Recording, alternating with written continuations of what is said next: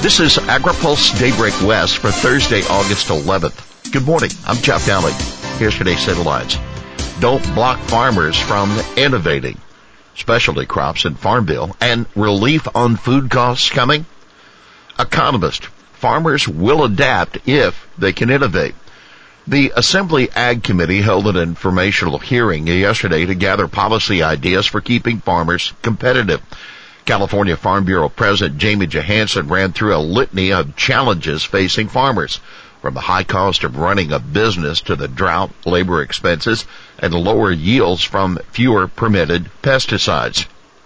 UC Davis agricultural economist Daniel Sumner agreed, but saluted farmers for remaining strong and resilient by adapting. That flexibility is shown in how growers quickly transition from low-value commodities like cotton to tree nut crops, and how dairy farmers have maintained their market dominance through science and innovation. Sumner warned the lawmakers to allow agriculture to continue to innovate and not get in the way. If they're allowed to, said Sumner, California farmers and ranchers and the rest of the supply system will actually do better at supplying the world with food, fiber, and other agriculture products than most other places that we compete against. To the value of change, Sumner acknowledged that high cost for fruits and vegetables is an issue for a lot of consumers, but he had no solution since Californians want to pay workers higher wages. It's a really tough nut to crack, said Sumner, and it's one more place where innovation is needed. California seeks more specialty crop attention in Farm Bill. CDFA hosted a virtual listening session for the Farm Bill yesterday, gathering California-focused feedback for USDA. Among the many commenters, California Farm Bureau Vice President Shannon Douglas pushing for closing the gap on insurance for specialty crops. Just 80 of the state's 400 commodities are included in the program. Another top priority was trade and export issues. Douglas called for more funding for market access and development, along with technical assistance.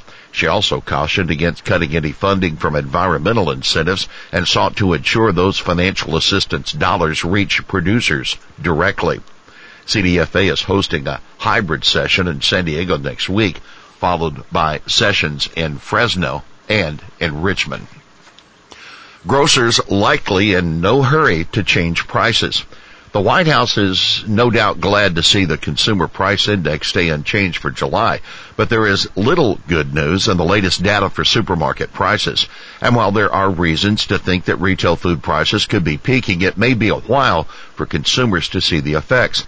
The cost of eating at home is up 13.1% over the past year, a rate not seen since early 1979, and grocery prices rose 1.3% in July, the highest monthly increase since March.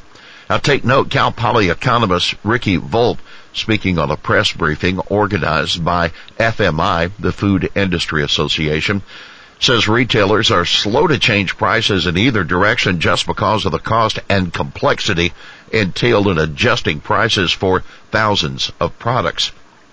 To reduce prices even a little bit is going to be an expensive proposition, especially given that inflationary costs continue to trend upward over time, he said. Prices for poultry and eggs continue to be a significant factor in inflation, that due to the avian influenza outbreak that forced farms to destroy birds. But Volpe, a former economist for USDA, says the poultry industry is especially resilient and able to respond to shocks relatively quickly.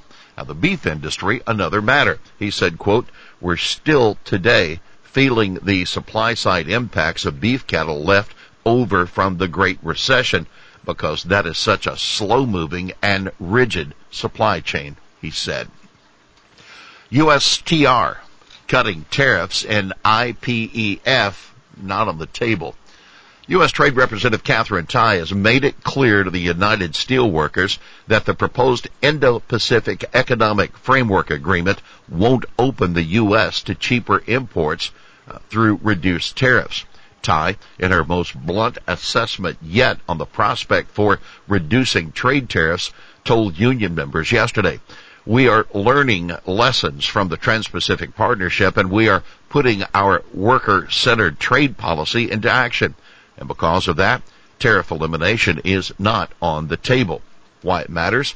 Well, farm state lawmakers and U.S. ag groups continue to criticize the Biden administration for its refusal to consider trade deals that would slash foreign tariffs on U.S. ag exports.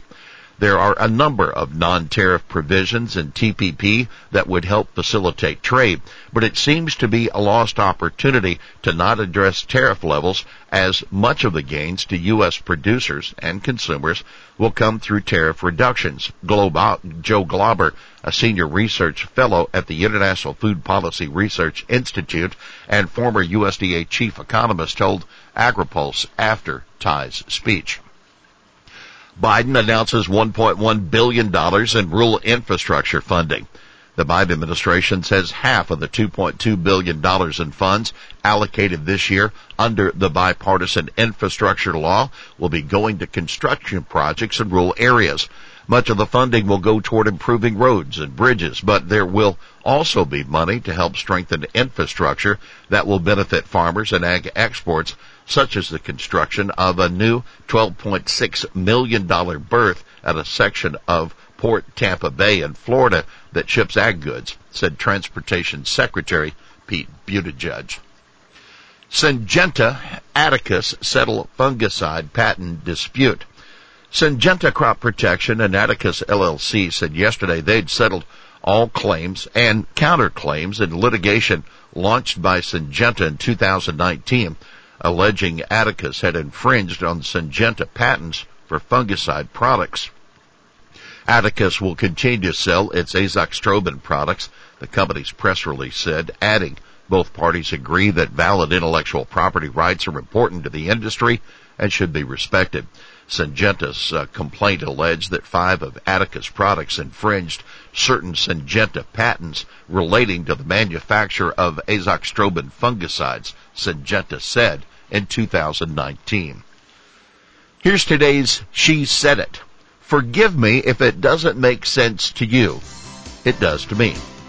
That CDFA Secretary Karen Ross adjusting her notes on the fly to avoid repeating points from the many other speakers at yesterday's Assembly Act hearing. Well, that's Daybreak West for this Thursday, August 11th. For the latest news out of Washington, D.C., visit agripulse.com. For AgriPulse Daybreak West, I'm Jeff Daly.